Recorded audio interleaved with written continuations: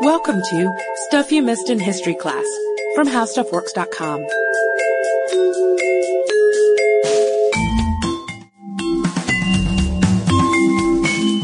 Hello and welcome to the podcast. I'm Katie Lambert. And I'm Sarah Dowdy. And there's something really big that you might have missed in history class, which is the fact that for a time in the mid-1800s, the United States was ruled by an emperor. Yeah, for real. He abolished Congress, he fired the president, and he wore these militaristic uniforms and roamed the streets of San Francisco. So we definitely missed this in history class, but fortunately our listeners did not.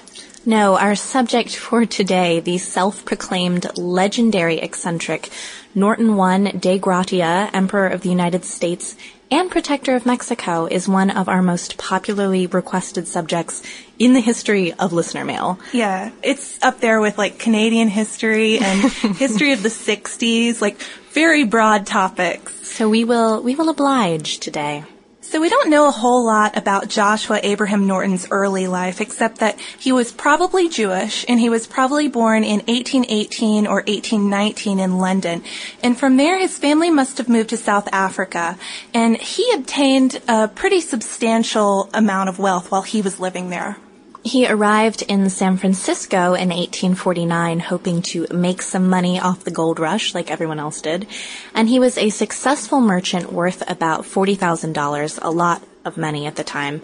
But he may, according to some accounts, have already shown signs of psychological instability. But Sarah, you said you didn't put a lot of stock in that. Well, other accounts say he's fine until later in his life, and we'll certainly be getting there soon, but whatever, he does quite well in commodities, and his fortune balloons to $250,000. He's even invited to join San Francisco's Vigilance Committee, which is a pretty big deal. It's not a vigilante committee, as I originally read it. That would be a different kind of podcast. But in December 1852, he makes a really bad business decision.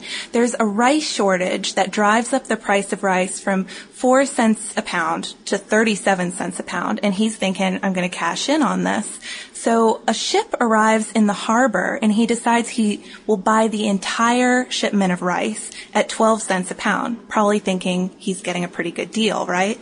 Well, right as he's about to close the deal, another ship filled with rice comes in, and the value plummets to 3 cents. And of course, Norton is ruined by his could-have-been deal. And it's unclear exactly what happens to him after this, but it seems as though Norton tried to pay off his debts before he declared bankruptcy in 1856. And the last record of him in this period of his life is as a juror in September of 1857, and then he disappears. He's gone. So 2 years later, he comes back, September 17th, 1859. He's dressed as Napoleon III when he wanders into the offices of the San Francisco Bulletin, demanding that they publish this proclamation. And the Bulletin editor at the time, George Fitch, he's okay with this, this strangely dressed man coming in, ordering that he print something, and issues the proclamation. At the peremptory request and desire of a large majority of the citizens of the United States, I, Joshua Norton, declare and proclaim myself Emperor of these United States. So there we go. That's the root of our story here. And I think most towns in the 1850s would have locked up someone who was proclaiming himself emperor and writing it in the newspapers and all that. Not San Francisco. No, they love their bizarre characters. And before Norton even arrived, they had already been entertained by George Washington II, who wore a Revolutionary War costume. What else would he wear? The King of Pain. Not like the Police song. No. The Money King, the Great Unknown, the Gutter Snipe, and Oofty Goofty, which I think is Katie's favorite of these San Francisco characters. I wanted to introduce us as Katie the Gutter Snipe and Sarah Oofty Goofty, but she wouldn't, because Oofty Goofty would take hits with a pool cue for 50 cents. Which, there's got to be a better way to earn your money than that, I think. So Norton is tolerated and even encouraged, and roams the streets of San Francisco for the next 20 years, issuing proclamations, attending civic functions, reviewing the Corps of Cadets at the University of California, and attending the Senate chambers in Sacramento, where he had a special chair and took extensive notes. And so, unsurprisingly, a young reporter in town, Samuel Clemens, notices him and eventually models his character of the king in Huckleberry Finn on Norton. This is, of course, Mark Twain. But Norton is a pretty colorful character who would even stand out among all these other wild figures in this frontier town. In American history, Fred Dickey writes that he wore a tall beaver hat with a plume and rosette, dressed in a blue suit with tarnished gold plate epaulets, and carried both a cane and a tricolor umbrella. His oversized shoes were sensibly ventilated with holes to provide relief for his horns. On ceremonial occasions, he would even wear a sword. So, yeah, I think he would cut quite a figure in town here. We should clarify that he's not homeless, even though that's a part of the Emperor Norton story. He rented rooms, but he relied on the generosity of his subjects for meals, uniforms, and transportation. As far as food, any restaurant would feed him, and some would even accept the 50-cent bonds that he'd printed up. In 1933, journalist Herbert Asbury wrote, "He ate without paying at whatever restaurant, lunchroom, or saloon took his fancy. After he visited an establishment, the owners were permitted to post a sign, by appointment to the Emperor Norton I. Invariably, these appointments brought great business to the saloon or restaurant so graced," which is a tactic I plan to try in Atlanta. It's a bold tactic, but you never know. His clothes were also really important to him. The city government would even give him clothes. They bought him a new uniform after he released yet another proclamation saying, "We, etc., have heard serious complaints from our adherents and all around that our imperial wardrobe is a national disgrace. And even His Majesty, the King of Pain, has had his sympathy excited so far as to offer us a suit of clothing, which we have had a delicacy in not accepting. Therefore, we warn those whose duty it is to attend to these affairs that their scalps are in danger if our said word is unheeded." So, he gets his new beaver hat and his epaulets and the whole shebang. I think We, etc. would be a good name for a collection of short stories if you're looking for one. But switching back to our actual subject, transport, the Central Pacific Railroad gave him a lifetime pass to travel, so not a bad life being Emperor Norton I.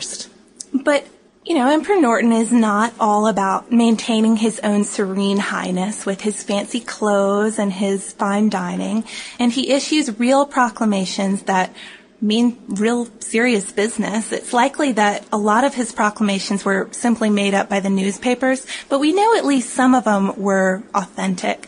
And just to give you a taste of the severity of some of these proclamations, on July 16th, 1860, he issued a decree dissolving the United States of America. And then on October 1st, 1860, he issued another barring Congress from meeting in Washington, D.C. On August 12, 1869, a decree from Norton dissolved and abolished the Democratic and Republican parties due to party strife. And on December 16, 1869, he demanded that Sacramento clean its muddy streets and place gas lights on streets leading to the Capitol. So some civic pride there. He even went as far as to fire Lincoln, and he charged the Army General to use troops to break up Congress if they were maybe a little reluctant about leaving Washington, D.C. They are resistant to do that. And he's pretty serious about his banknotes, too, because he orders that the assets of San Francisco's First National Bank be seized. A lot of very serious business for Emperor Norton. And he, or perhaps the sensitive newspaper editors, even abolished the nickname Frisco, quote, "which has no linguistic or other warrant," which I think everyone in San Francisco would agree with. But even though some of these decrees sound awfully serious, he's a really nice guy, and he's pretty non-threatening. So it's something that makes all these wild things he does more palatable to the citizens of San Francisco. Well, and even lovable.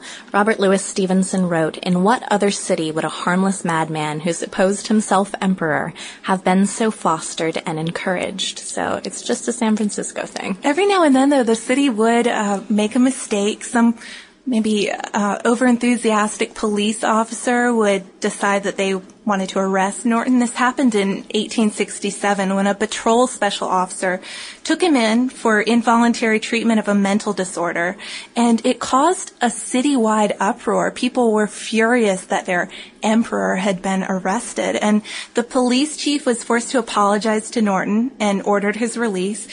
Editorials in the newspapers condemned the incident, and officers started to salute him after this big faux pas.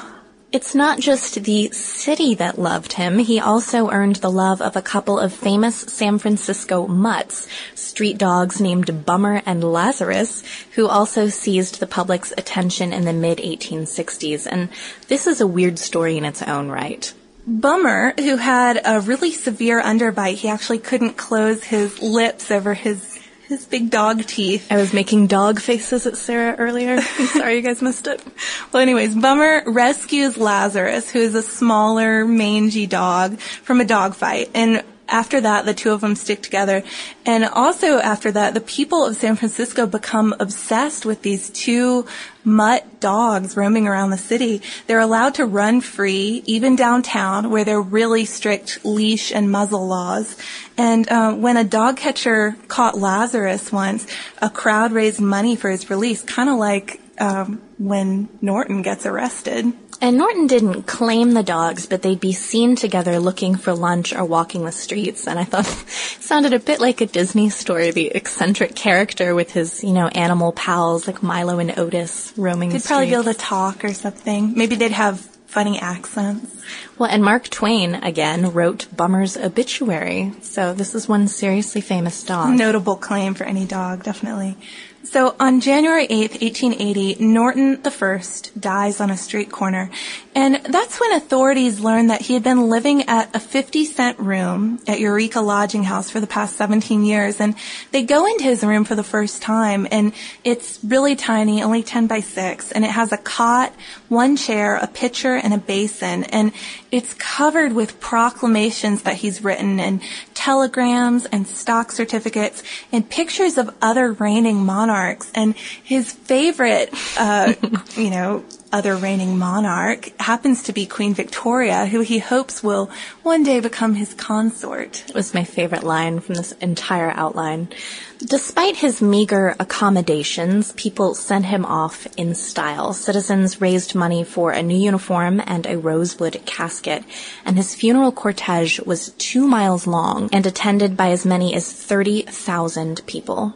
So he's sent off like an emperor, definitely. He's buried in the city by the Masons, but then he is exhumed, as theme alert. So many of our podcast subjects are. There's this great relocation of San Francisco bodies, which I'm sure people who live there know about, but I had never heard of it. They're relocated to Colma, and Norton is exhumed in 1934 and reburied in Woodlawn Cemetery. And a strange side note, this is the same cemetery where previous podcast mentions such as Wyatt Earp, Joe DiMaggio, and William Randolph Hearst are now buried. So good company, I guess. His name was bandied about in the past several years due in part to an 1872 proclamation in which he called for a suspension bridge to be built as soon as convenient between Oakland Point and Goat Island and then on to San Francisco. And some people had suggested that the Bay Bridge be renamed in his honor, but perhaps unsurprisingly, the people in Oakland were not impressed with the idea. Yeah, if you look up the San Francisco newspaper quotes on this, people in Oakland have some pretty funny ideas, funny opinions of Norton. So we're left with a big question here. What went wrong for Norton? He's this very successful businessman. He has this great disastrous ruin, and then he descends into severe delusion. And people have thought, maybe the rice speculation and the failure with that actually drove him insane. A 1939 biographer, Alan Stanley Lane, said, "There is no evidence that Norton revealed any striking erratic tendencies during his business career. He probably held in check any irrational whims, but being a proud and sensitive man, he suffered great mental torture over his misfortunes." But we know from other accounts, though, that he may have shown signs of delusion even before his great rice failure. But a more modern analysis suggests that he wasn't schizophrenic or bipolar, but maybe he reached this delusional state after the stress of his failure, which is in keeping with the earlier assessment. Regardless, his eccentricity has lived on in the public imagination and that of our listeners. Even if his name won't grace a bridge, there have been books and plays and operas written about him, Henry Mollicone's Emperor Norton. And in California, there have been beers, sundaes, inns, and a now-defunct record label named for him, which Sarah was looking up earlier. Yeah, weirdly enough, they represented Ladytron. But members of the Raucous History Society, E. Clampus Vitus, which has also been a listener suggestion lately by Lucy, make these annual pilgrimages to his grave, which kind of reminds me of Houdini, too. Yeah, and the seances. Yeah. And his cane is kept at the California Historical Society, but Sarah has a different favorite fact about him. Yeah, in August 1870, he responded to a census taker listing himself as living at the address 624 Commercial Street and noting his occupation as emperor. Of course, what else would it be? So that answers the question of our podcast title, Who was Emperor of the United States? And that brings us to listener mail. So our first email is from Kira in Ireland, and she wrote that she had to choose a project for a major exam in Ireland that you basically have to do well on before you get into college, and she couldn't decide what to pick. And after listening to a few of the Medici podcasts, she found her subject, and she just wanted to say thanks and let us know. So you're welcome, and we're glad that you loved the Medici. And we have another Medici email. And this one is from Sarah in Illinois, and she wrote, I liked the Medici Super Series. I have a vague memory of reading about Catherine de Medici's corset when I was a kid. It had the zodiac symbols on it, I think, and I remember wanting one just like it. I remember reading that the ladies of her court were only allowed to have small waists, 13 inches or smaller. And Sarah, this is actually something I read in a biography of Catherine de Medici. She kept a flying squadron of lovely court ladies around her, in part to counterbalance her as this very serious widow dressed in mourning. She knew it kind of set her off, you know? And as always, if you'd like to email us, we're at historypodcast@howstuffworks.com. And you should also follow us on Twitter at Missed in History or join our Facebook fan page where we post all kinds of cool stuff that we're reading and researching. And feel free to check out our homepage at www.howstuffworks.com. For more on this and thousands of other topics, visit howstuffworks.com. And be sure to check out the Stuff You Missed in History Class vlog on the howstuffworks.com homepage.